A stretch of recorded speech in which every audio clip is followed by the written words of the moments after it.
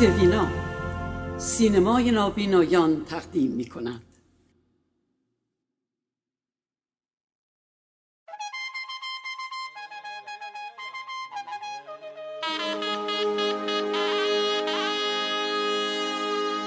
آهنگ ویژه برنامه موسیقی نواحی ایران.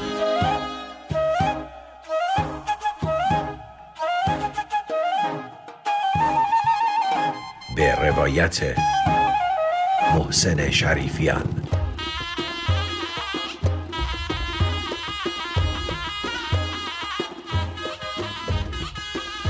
آهنگ با اجرای ماهگل مقتدر در رادیو سوینا.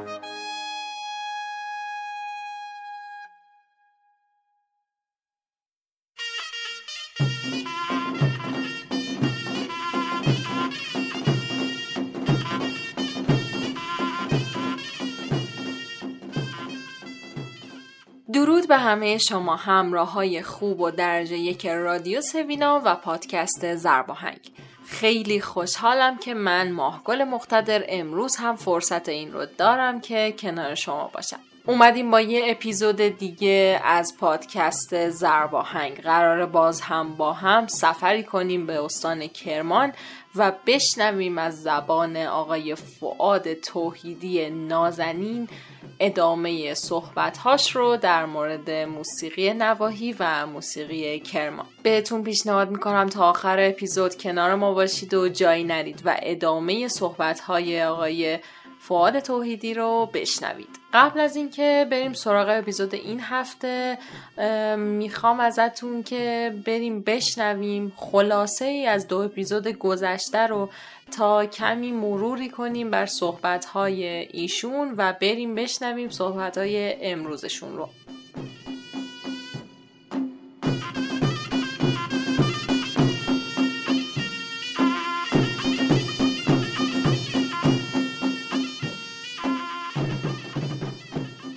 چند تا ساز و چند تا تندیس موسیقایی توی حفاریای استان کرمان پیدا شده که نشون از غنی بودن و تاریخ کهن موسیقی در این استان داره. یک سرنای هست، سرنای چند هزار ساله در منطقه رمشک کرمان که الان تو موزه باستانشناسی کرمان هست. تندیس یه نفر نینوازه که سوارکاره و در روی اسب داره نی مینوازه. هر منطقه موسیقی خودشو داره. رو هم تاثیر گذاشتن، ها نمیگم تاثیر نذاشتن، ولی هر کدوم مستقل. یعنی شما الان تو منطقه بافت که برین مثلا یه روستا لکنشینه، روستای کنارش ترکن. مثلا اینا ترکای افشارن، اینا لکن، اینا لک‌های سلطانی مثلا. اینا موسیقیشون، آداب و رسومشون کاملا با هم فرق میکنه. با این دو تا روستا دقیقاً نزدیک همن و حفظ کردن آداب و رسوم خودشون. ما شاید بیشترین تنوع سازی رو در استان کرمان داریم. بالای 35 نمونه ما فقط ساز مختلف در کرمان داریم که بعضی از اونها به گفته استاد درویشی نه تنها در ایران بلکه در تمام دنیا منحصر به فرد. مثلا این ساز چوغورو که شاید تنها ساز 4 گوش 2 طرفه در دنیاست. یا اون سرنای گلی که اونجا شما میتونید حداقل ببینید. اینا سرنای گلی شاید تنها سرنای گلی در تمام دنیاست. شاهساز کرمان سرناست، یعنی ساز اصلی که ما بهش میگیم ساز و به نوازنده‌اش هم میگن سازی. سازی هر منطقه متفاوته. سازهای همین سرنا خودش نزدیک 6 نمونه سرنا ما در کرمان داریم که با هم متفاوتن. ببینید در کرمان اون کسایی که واقعا حدود 3000 نفر من تا حالا فهرست کردم که اینا نوازنده حرفه‌ای میکنن. 3000 بله، که اینا پول در میارن از این راه. یعنی شغلشون موسیقیه. و اینا چند تا گروه خاص اینا رو هدایت میکنن و شاید در تمام ایران اینجوری باشه، نه در فقط کرمان. جالبه مثلا ما در استان کرمان شرمخانی داریم. شرمه، این جالبه. آره، شرمه شما یعنی منطقه سیرجان و قسمت‌های از بافت، رابل و ارزویی برین شرمه داریم. همون شربه است؟ خیلی شبیه. یه شب با هم دیگه در مورد این موضوع صحبت کردیم، خاطر خیلی باشه. شبیه. حتی من نمونه‌هاشو میتونم و بعدم بفرستم ببینین، خیلی شبیه هم. شرمه. آره شرمه. ببینید سابقه به حال عرفان و تصوف در کرمان خیلی سابقه طولانیه و حتی بعضی معتقدن میگن پایتخت عرفان کرمان. یعنی بیش از قبل از مشتاق علی شاه، قبل از اسلام. حتی ما عرفایی داشتیم در کرمان که حتی توی مزارات کرمان یک کتاب قدیمی هست، شما میتونید اونا رو مطالعه کنید. بعد اینا عرفای خیلی بزرگی داشتیم و حتی از اونا سرسلسله های عرفان هم، مثلا شاه نعمت الله ولی سرسلسله طریقت نعمت اللهی در دنیاست. ببینید من از بچگی، از تقریبا از موقع به دنیا آمدم دیگه تو این قضیه بودم، یعنی خانقاه ما میرفتیم و اینا، و من تقریبا از 7 سالگی توی خانقاه کرمان دپ میزدم، یعنی ساز مخصوص اونا که علاوه البته الان تاس و دیگه نی و ستار و اینا هم زده میشه اونجا، ولی من دپ میزدم در اونجا. به نظر من حالا ما آدمایی که روشندل هستن واقعا یه حسی انگار بیشتر از ما دارن و موسیقی انگار یه قسمتی از وجود ایناست. یعنی من کسایی حتی تو موسیقی کلاسیک ایرانی، مثلا ما در همین کرمان خودمون یه آقایی داریم به اسم آقای چمک، ایشون نابیناست و یکی از بهترین خواننده‌های استان کرمان و اینقدر ایشون با احساس میخونه و مدرس موسیقی هستن. ایشون نابینان و آواز تدریس میکنن، بسیار صدای فوق‌العاده‌ای دارن. یا یه آقایی داریم به اسم آقای سالمی در منطقه اسلام آباد، یعنی مرکز رودبار جنوب، نوازنده زالن و خواننده.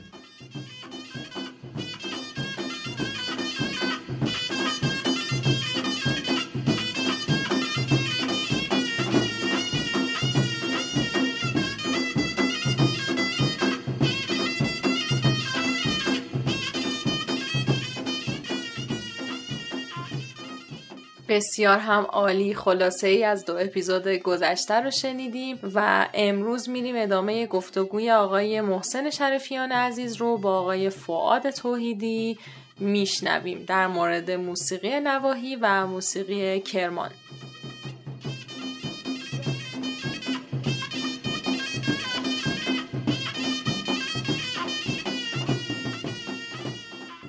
در ابتدا آقای شریفیان به نکته خیلی خیلی جالبی اشاره کردن و با هم دیگه بریم بشنویم جواب آقای توحیدی رو به این موضوع که چرا موسیقی نواحی ایران در جایی مثل خانه موسیقی و چارت‌های رسمی جایگاه خاصی نداره و اونقدر بهش پرداخته نمیشه. بریم بشنویم جواب ایشون رو. متاسفانه موسیقی نواحی ایران اصلا یه جای 2 متری در ایران نداره.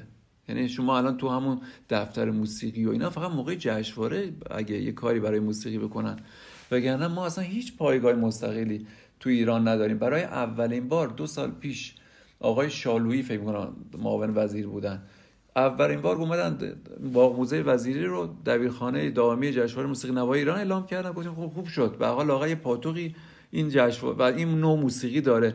سال بعدش انا آقای وزیر، حالا اسمشون هم نمیدونم، وزیر الان، ایشون تو جشنواره گرگان که پارسال به وسیله به خاطر اون شرایط به حال اعتراضات کرمان حاضر نشد جشنواره برگزار کنه، بلافاصله گرگان گفت ما برگزار میکنیم و این جشنواره در گرگان برگزار شد. در اختتامیه اعلام کردن بله دیگه این جشنواره دبیرخانه دائمیش نمیخوام کرمان باشه و میخوایم یه جور دیگه برگزارش کنیم و همون پاتوق هم از موسیقی نواحی ایشون گرفتن و متاسفانه با اینکه ما اسپانسر داشتیم باغ موزه وزیری، یا آدم آقای وزیری یا آدم به حال از مالی هیچ مشکلی نداشتن و ایشون میتونستن اینجا رو واقعا به جای به حال پاتوق عالی برای موسیقی نواحی ایران تبدیل کنن و هنرمندا رو ما دعوت کنیم و کارگاه بذاریم و خیلی اتفاق دیگه. متاسفانه با این گفته ایشون این قضیه هم پرید. بله واقعا من هم امیدوارم که این جایی که آقای توحیدی بهش اشاره کردن دوباره برگرده و یه جایگاهی بشه برای تمام نوازنده های موسیقی نواحی، موزیسین های این حوزه، که همین اتفاقاتی که آقای توحیدی گفتن بشه درش رخ بده و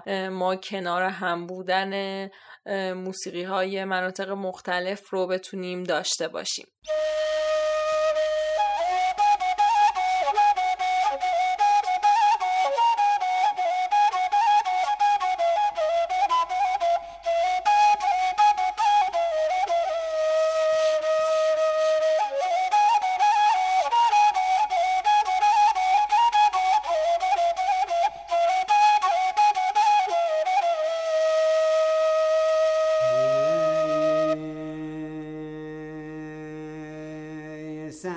سوار اگیس گل ستا سوار اگیس گو سینه گدار اگیس گو سینه گدار اگیس گو بابات خبر کن اگیس گو برنو توار اگیس گو گل را باردن اگیس گو بابات خبر کن اگیس گو.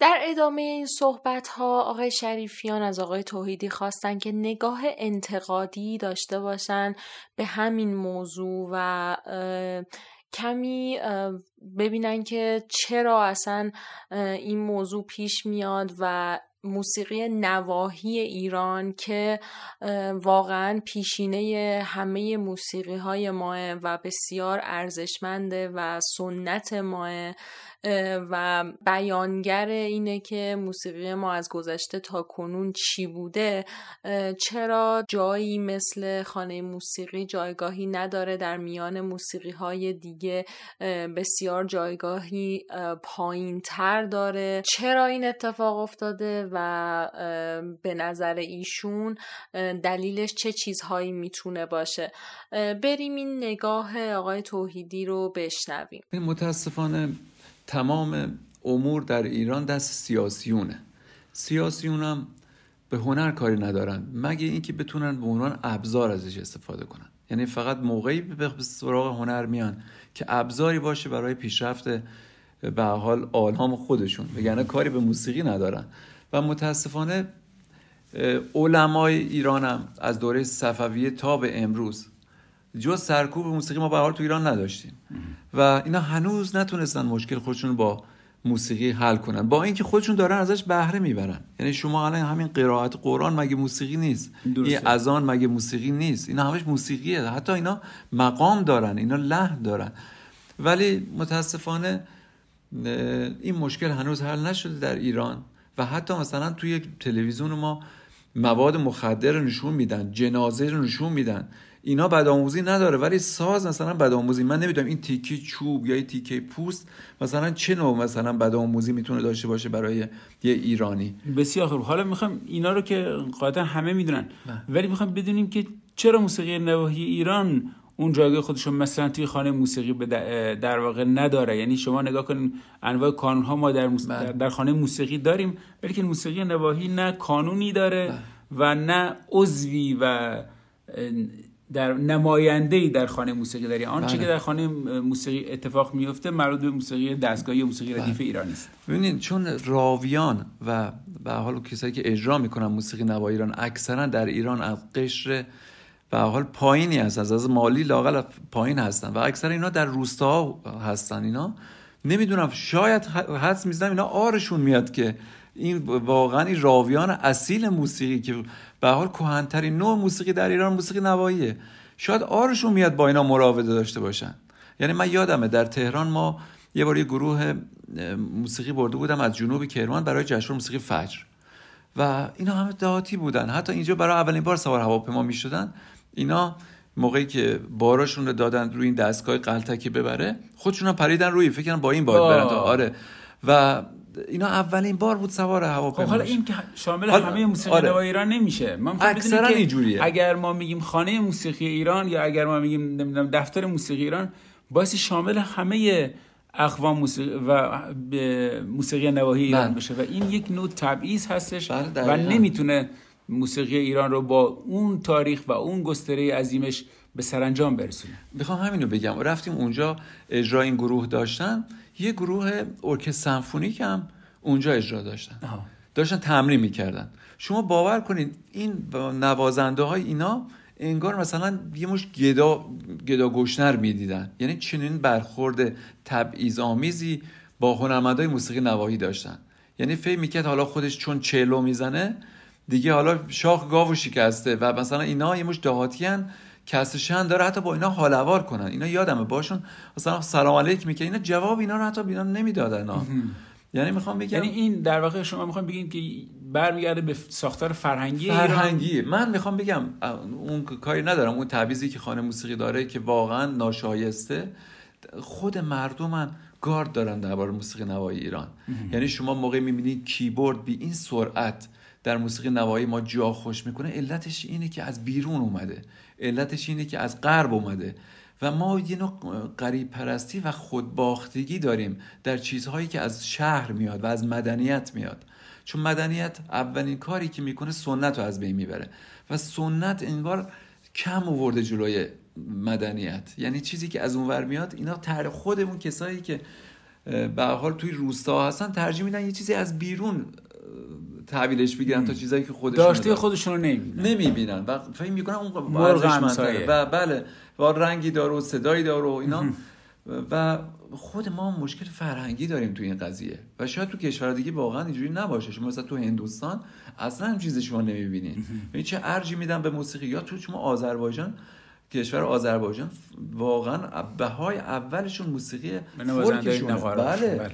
و بعد از اون موسیقای دیگه. بله واقعا به نظر من هم بسیار جای تفکر و تأمل داره و بسیار جای تأسف، به خاطر اینکه همینجور که در صحبت‌های این دو عزیز اشاره شد، موسیقی نواحی مختلف ایران هر آنچه که باید رو در درون خودش داره. اصلا تمام موسیقی‌های دیگه ما از همین موسیقی نشأت گرفته شده و واقعا این تبعیض‌ها و این اختلاف‌ها اصلا درست نیست و به نظر من اون پایه‌های موسیقی ما، اون اصالتمون رو ما باید نگه داریم.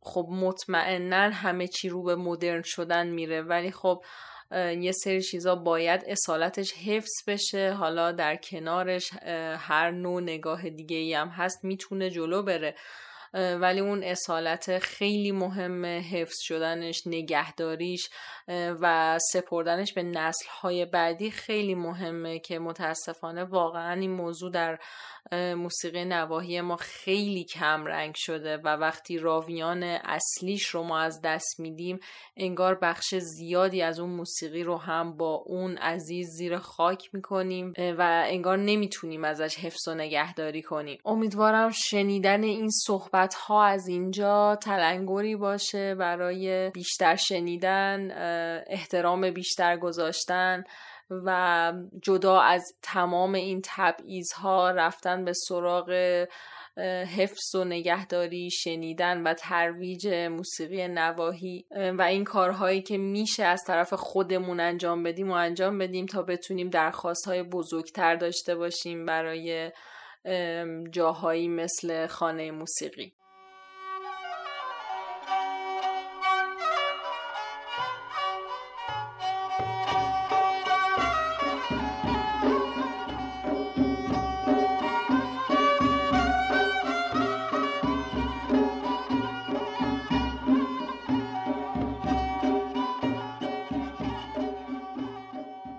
در اینجای گفتگو آقای شریفیان از آقای توحیدی خواستن تا به همون بگن که موسیقی مورد علاقه شون چیه و اگر بخوان موسیقی از کرمان رو به شنونده های ما هدیه بدن چه موسیقی رو به ما هدیه میدن؟ بریم بشنویم پاسخشون رو. موسیقی خودم دوست دارم، شاید مخاطب سلیقش با من یکی نباشه، ولی یه آوازی هست به اسم سبز پری، کار استاد یوسف سلیمی، بدون سازم هست، ایشون فقط یه قطعه آواز خونده و شما این فراز و فرودای این آواز فوق‌العاده است واقعا و من اینو تقدیم میکنم به مخاطب. حالا البته قطعات دیگه هم بهتون میدن، قطعات شادتر و اینا هم حتما میگم که پخش کنین، ولی آواز سبز پری رو من خودم ترجیح میدم. بسیار هم عالی. پس میریم این قطعه رو میشنویم و برمیگردیم. دل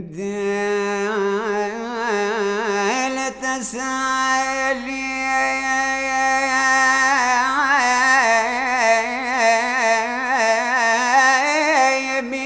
میداد خدای مخبوق دل بر بهای ما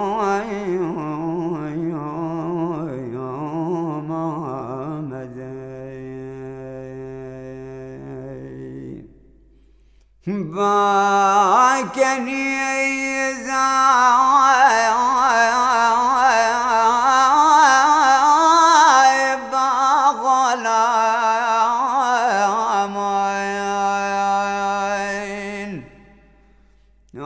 عزیزم با سرای سای امانهی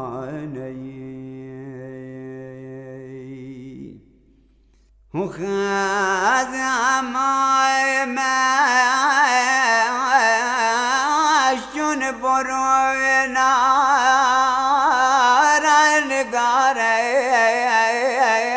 لال رای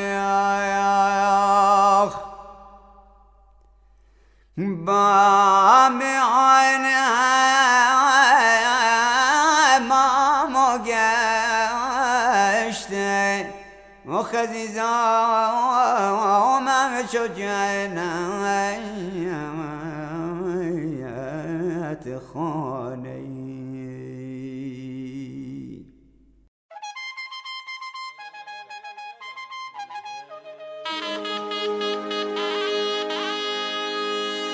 زرباهنگ ویژه برنامه موسیقی نواحی ایران.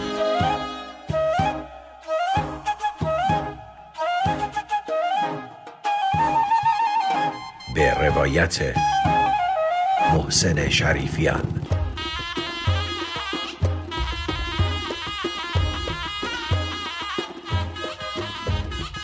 زرباهنگ با اجرای ماهگل مقتدر در رادیو سوینا.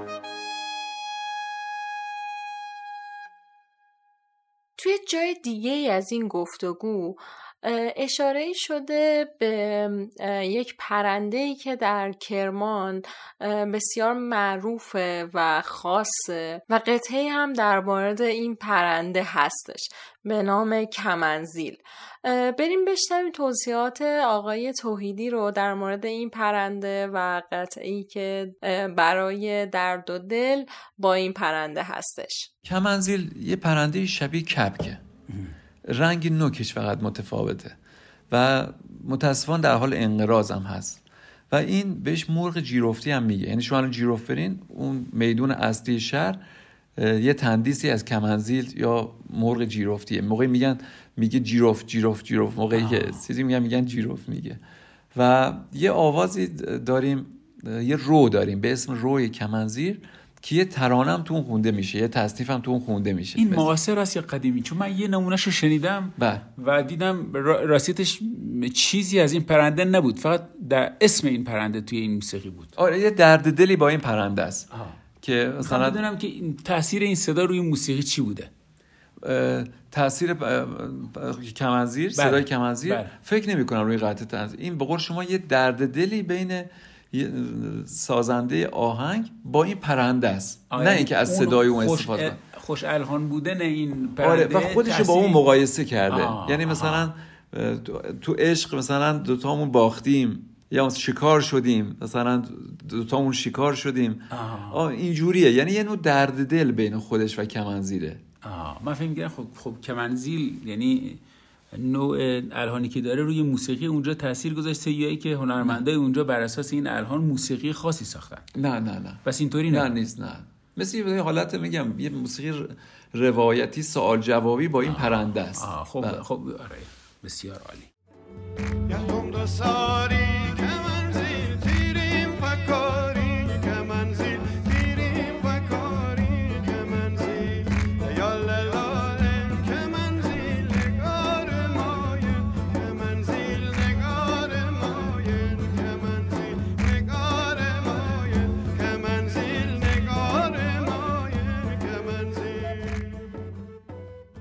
در اینجا میخوام ازتون که با ما همراه بشین و یه خاطره‌ای بشنویم از زبان آقای توحیدی در مورد ایل قرعی یا قرایی که توضیحاتش رو به همون میدن که این ایل در کجا هستن و چجوری زندگی میکنن و موضوع خاصش چی هستش.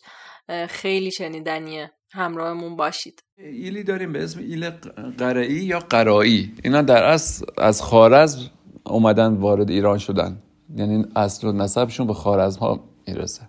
بعد در کرمان در یه منطقه هستن و البته خیلی کوچرو های حرکت میکنن، جای ثابتی ندارن و اینا یه فردی هست به اسم مولا و این یه چوبی داره به اسم چوب سر یا چوسر، ما میگیم چوسر، که بهش زنگوله و دعا و خرده فلز و دیگه قفل و این چیزا بهش وصل، زنجیر و این چیزا به این وصله و این به وسیله این چوب با اجنه و ارواح ارتباط داره و مثلا اگه گله مثلا دوچار یه بیماری میشن، این میاد اونجا با ریتمی که با این چوب میزنه زمین.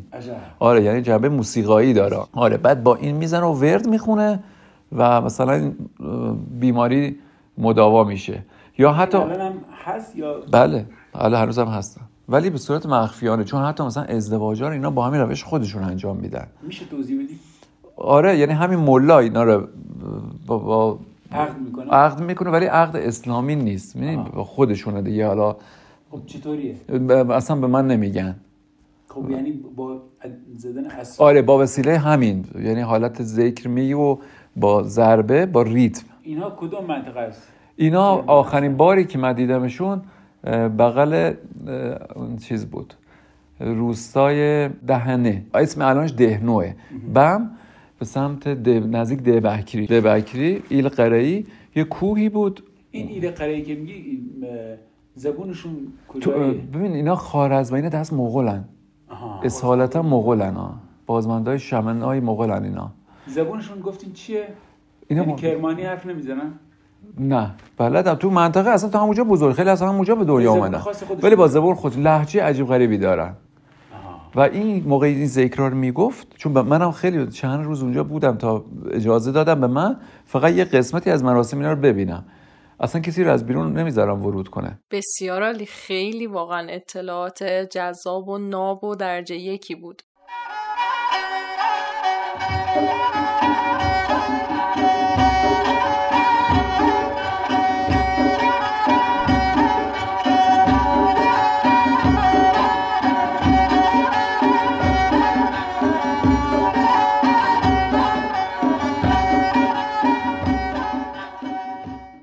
بشنویم قسمت آخر این گفتگو رو که به نظر من قسمت خیلی خیلی جذاب گفتگوی امروزمونه، در مورد مراسم گواتی و اون کارهایی که در این مراسم انجام میشه و تفاوتش با مراسم زار، که حالا بخوام یه توضیح خیلی کوتاهی بدم، مراسم گواتی هم مثل مراسم زار مراسمی که برای موسیقی درمانی استفاده میشه و برای خارج کردن حالا چیز بدی که میگن در بدن وجود داره برای اون هست و حالا در منطقه بلوچستان هم این مراسم برگزار میشه. آقای توحیدی توضیحات بسیار جذابی در این باره دارن و اتفاقا در این بخش از گفتگو آقای عماد توحیدی هم برادر آقای فواد توحیدی در میان صحبت‌ها نکات خیلی جالب و ارزشمندی رو میگن. بریم این تیکه رو بشنویم و امیدوارم که لذت ببریم. برای من که خیلی جذاب بود. من یه قطعه به حال دارم از شیخ صابر قادری، ایشون خلیفه گواتی بود در منطقه چابهار. بله نابینا بود؟ فکر میکنم نابینا بودن و با کلم میزدن، همه قلم و بلوچا غیر و که میگن کلم. ما هم تو جنوب که ما میگیم کلم. بله کلم جفتی تو هرمزگان هم میگن. منظور نیه؟ بله با کلم همون نی معمولی رو اونا میگن کلم. ما حتی یه سازی داریم به اسم کلمبون یا کلمپون، نمی‌شنیدی یا نه؟ یه نوع نی انبانه با انبان کوچیک، یعنی اینو جفتی با انبانه. آره انبان کلمپون و در ارزویی بهش میگن کلمبنگ، ولی در اصل همون کلمپون درسته، چون کلم یعنی نی. شکل نی انبانه با یعنی انبان. من فیلمشو دارم الان، فیلمشو براتون میذارم. تقریبا شبیه پرتغال انبانش. ها شما شاید با پونکی هستی. نه حالا شاید اسم دیگه هم داشته باشه. پونکی هندوستان و افغانستان. نه که مارگیرا استفاده میکنن. این انبانه، چوب نیست. اونا نارگیل ماننده اونایی که شما میگی. این انبانه، یعنی مثل نیامون خودتون. خب و من فیلمش الان براتون میذارم. آره حتما. خیلی ارزویه و جنوب کرمان میزنن. اینجا بهش میگن کلمبنگ ارزویه. بهترین نوازندش هم آقای میرزا فرخ میرزاده است. فوق العاده این ساز میزنه و این مخصوص نوازندهای جفتیه. نه اموزرا نمیتونن وای بزنن چون نفس گردون میخواد. این بریم سراغ اون گواتی. گواتی شیخ صابر قادری فوق العاده است واقعا. یعنی موقع ایشون ساز میزد تمام تماشاگران محصور میشدن. ایشون خلیفه گواتی بود. یعنی خلیفه گواتی یعنی شبیه مراسم زار جنوب و در بلوچستان میگن گواتی. یه نوع جادو پزشکیه.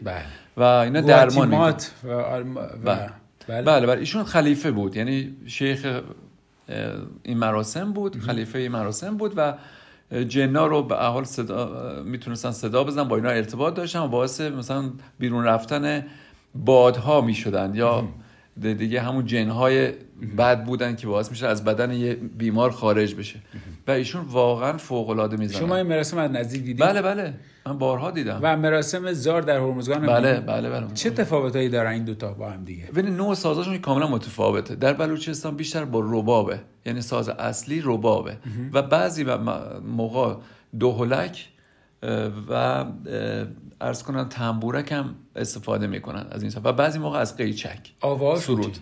آواشون هم باز متفاوته، یعنی لحنای بلوچیه. اونا هم از عبدالقادر اسم میبرن؟ بله اینا ببین در اصل یکی عجیبه که توی هرمزگان هم زار از عبدالقادر اسم میبرن. این به نظر من قاطی شده با نقشبندی‌ها، با عبدالقادر مراغی، عبدالقادر گیلانی، نه مراغی، گیلانی. بله اینا بعضیشو میگن جیلانی، یعنی چون تو عربی گین نیست بعضی موقع به گیلانی جیلانی میگن. و خصوصا در پاکستان و کشمیر جیلانی میگن که حتی از پاکستان و کشمیر هم می اومدن پیش شیخ صابر.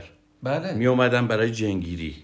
بعد ایشون توی جشنواره بود در تهران اگه یادتون باشه به اسم آینه و آواز به سردبیری آقای درویش. آقای درویشی در از ایشونو کشف کرد و آورد توی جشنواره در چابهار و خیلی جالبه. ما یک کتابی آماده چاپ کردم از بزرگان موسیقی نوایی ایران. یک کتابی هم تحت عنوان آینه و آواز منتشر شد. فکر کنم مشترکاً با آقای بهمن بوستان بود یا اینکه نه جداگونه؟ بهمن بوستان بود. درسته؟ حوزه هنری منتشر. با حوزه هنری منتشر کرد. بله.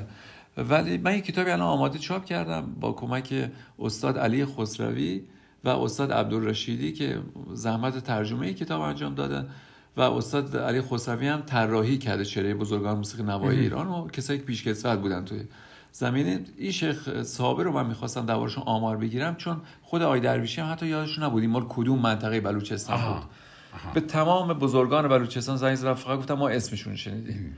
دیگه با کمک یکی از دوستان ایشون تو چابهار ما تونستیم پیدا کنیم خونه ایشونو. بعد بچه‌های اینا چون بچه‌ها کوچک بودن موقعی پدرشون از دست دادن، حتی بچه‌ها هم حتی تاریخ تولد یا تاریخ فوت پدرشون هم نمیدونستن. من مجبور شدم با اداره ثبت احوال چابهار مکاتبه کنم و یک فتوکپی از شناسنامه ایشون برای من فرستادن و تونستم یه بیوگرافی هم از بزرگان چابهار پیدا کنم و در کتاب از ایشون هم اسمی ببرم از شیخ صابر. حالا که در مورد گواتی صحبت کردیم، گواتی مات یعنی چی؟ نمیدونم.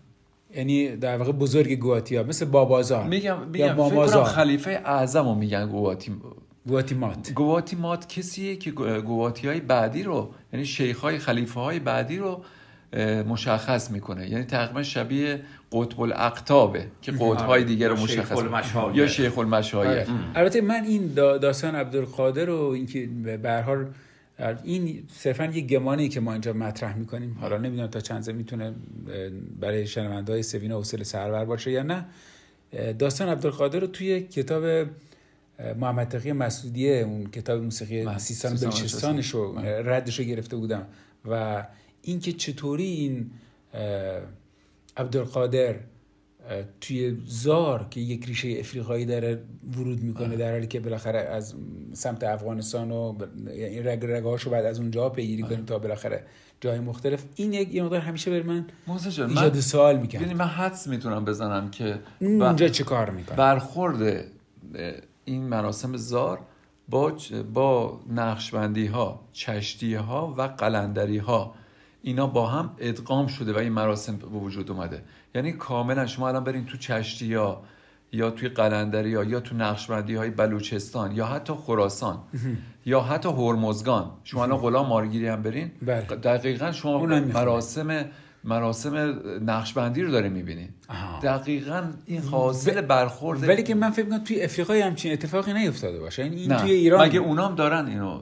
یعنی چرا زار در افریقا اونجاست؟ آره. یعنی شیخ اسمی از عبدالقادر گیلانی میبرن. من فکر می‌کنم که اونجا نباشه. البته نه تحقیقاً، ولی تا اونجایی که من مطمئنم نیست. چون این میگم این مراسم یعنی زار از افریقا اومده با مراسم تصوف ایرانی اینا برخورد کردن و این مراسم یعنی این محصول ایران خواهد بود. بله. ببین به نظر من شیخ عبدالقادر گیلانی شخصیت ثابتی رو در فرقه‌های مختلف نداره. به نظر من این بیشتر به عنوان یه پل بین فرقه‌ای عمل میکنه. یعنی ما اسناد تاریخی بر وجود واحد شخصی به نام شیخ عبدالقادر گیلانی در قرن مشخصی و با هویت مشخصی نداریم.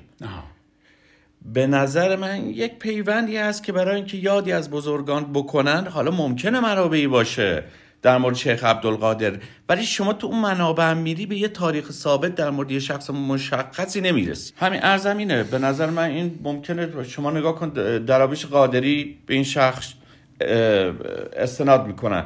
در هند خصوصا در ناحیه بنگال شیخ عبدالقادر گیلانی یک شخصیت قابل توجهیه که در واقع مراسم ذکر با نام ایشون شروع میشه. ولی تو وقتی از حتی مشایخ اونجا میپرسی میگن ایشون یه بزرگی بوده از بزرگان متصوفه ایرانی. یعنی میخوای بگی که یک هویت مجهولی داره؟ من میگم این شخصیت افسانه‌ایه که در تاریخ تصوف توسط فرقه‌های مختلف ممکنه اخذ شده باشه و خودشون رو منسوب کردن.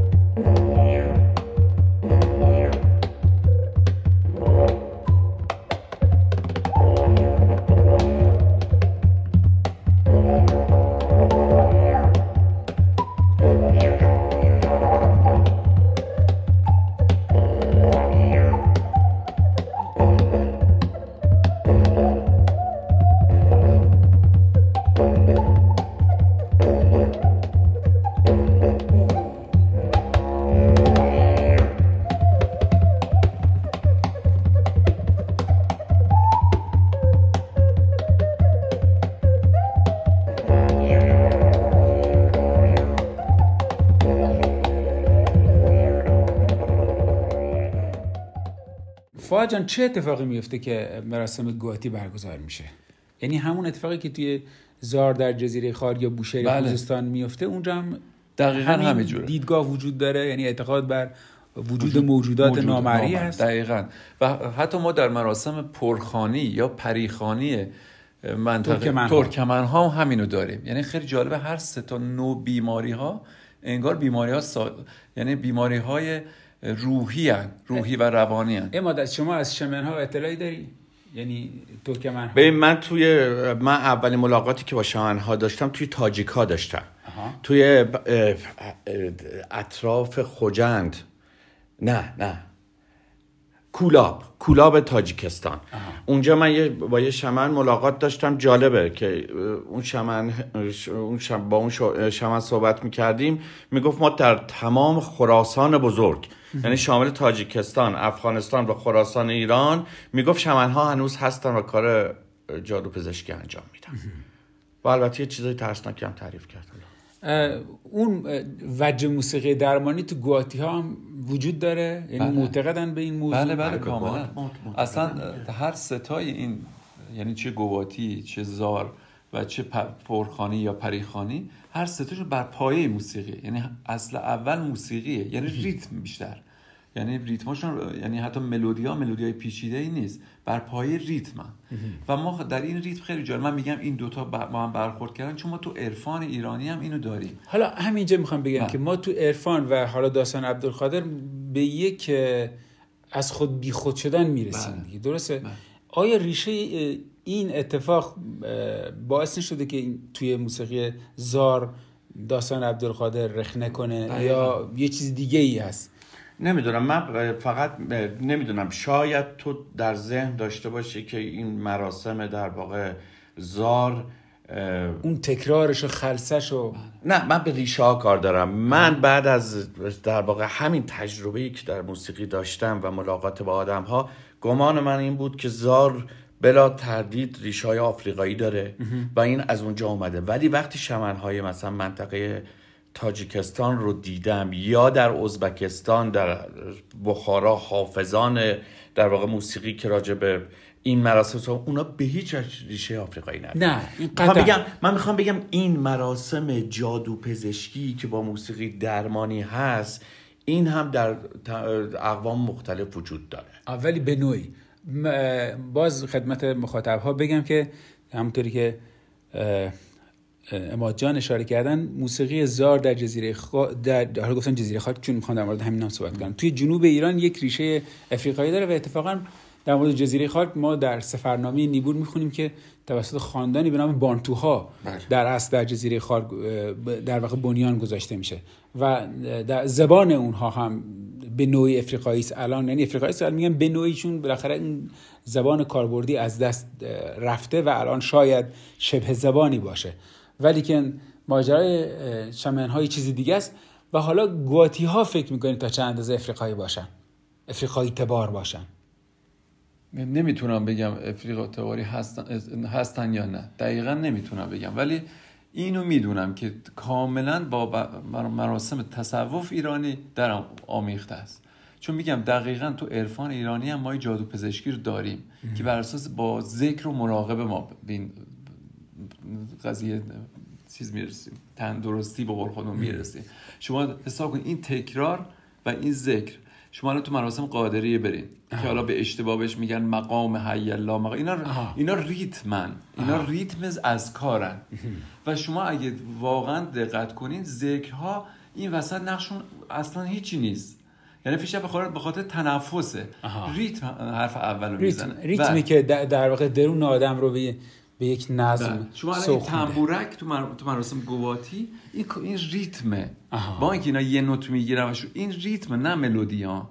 یعنی تنبورک با اینکه یه سازی به نظر ساز ذهیه ولی کارش ریتمه، ایجاد ریتمه. بسیار ملودی. من در پایان این گفتگوی جذاب شما رو دعوت میکنم به شنیدن یک آواز از جزیره خاک که خودم براتون اجرا میکنم. ما بابا چنگزی ما بابا چنگزی ما وایم سزن علی وایم سزن علی وای چنگزی ما بابا چنگزی ما بابا چنگزی ما وایم سزن علی وایم سزن علی وای چنگزی ما. خیلی ممنون. جنابان توحیدی عزیز. شعر قاره‌ای هم داشت. ولی در مورد گواتی هم که حالا محسن اشاره کرد، من این نکته رو اضافه کنم. به نظر من از نظر فرهنگی مراسم گواتی بیشتر تحت تاثیر شبه قاره است تا تحت تاثیر آفریقایی ها. گواتی بله تحت تاثیر آیین‌های بنگالی است. بسیار هم عالی. من هم واقعا کیف کردم از شنیدن این بخش. برای منم این مراسم خیلی جذابه واقعا و یکی از آرزوهام اینه که بتونم یک بار توی این مراسم شرکت کنم و موسیقیشون رو بشنوم و حال و هوای اون مراسم رو بتونم از نزدیک لمس کنم. امیدوارم واقعا یه روزی این تجربه رو بتونم داشته باشم.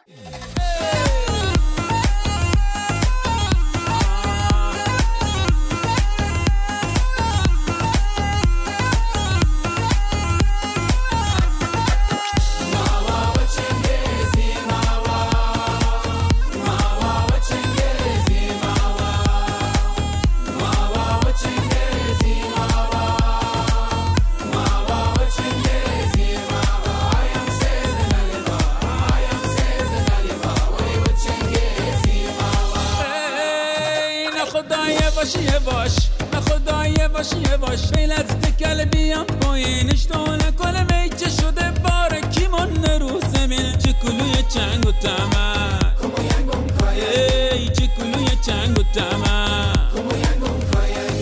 ای نخدا یواش شرطی که نیتن من تو کل میخوره شراری چی بگم بازم که من چکلوی چنگ و تمن چکلوی چنگ و تمن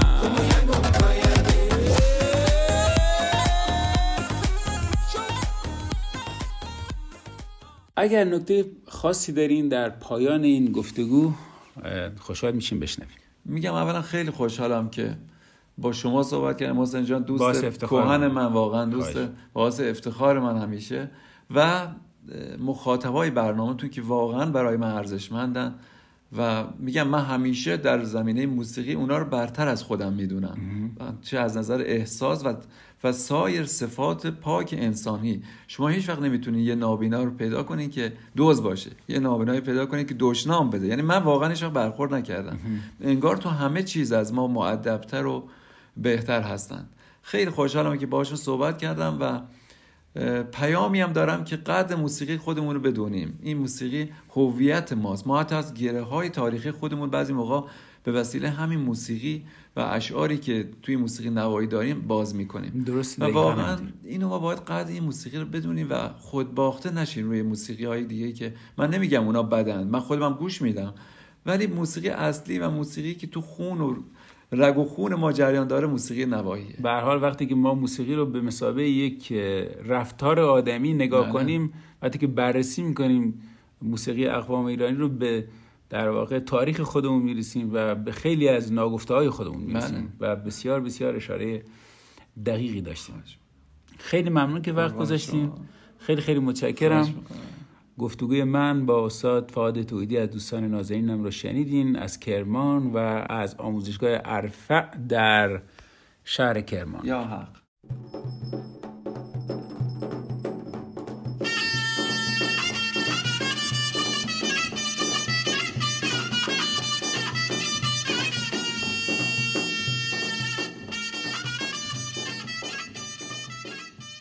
از شمایی که تا اینجای این اپیزود در کنار ما بودید خیلی تشکر میکنم و ممنونم که در کنارمون بودید و وقتتون رو با ما تقسیم کردید. امیدوارم که از شنیدن این اپیزود لذت برده باشید. امروز بخش آخر گفتگوی آقای محسن شریفیان با آقای فواد توحیدی رو شنیدیم. در مورد ناگفته هایی گفتن، انتقادهایی کردن در مورد موسیقی نواحی و جایگاهش در میان موسیقی های دیگر توی ایران و کمی درد و دل کردن که امیدوارم واقعا صدای درد و دلشون شنیده بشه و همچنین در مورد مراسم گواتی صحبت شد، خاطره هایی از زبان ایشون شنیدیم و کلی نکات جذاب و شنیدنی و اطلاعات ناب و درجه 1. من که واقعا توی این 3 اپیزود خیلی اطلاعات زیادی در مورد موسیقی کرمان به دست آوردم، موسیقی که واقعا شاید کمتر بهش پرداخته شده، حتی تو همین موسیقی نواحی مختلف شاید ما کمتر شنیده باشیم و کمتر ازش حرف باشه تو جاهای مختلف، ولی خب واقعا موسیقی غنی داره اون منطقه و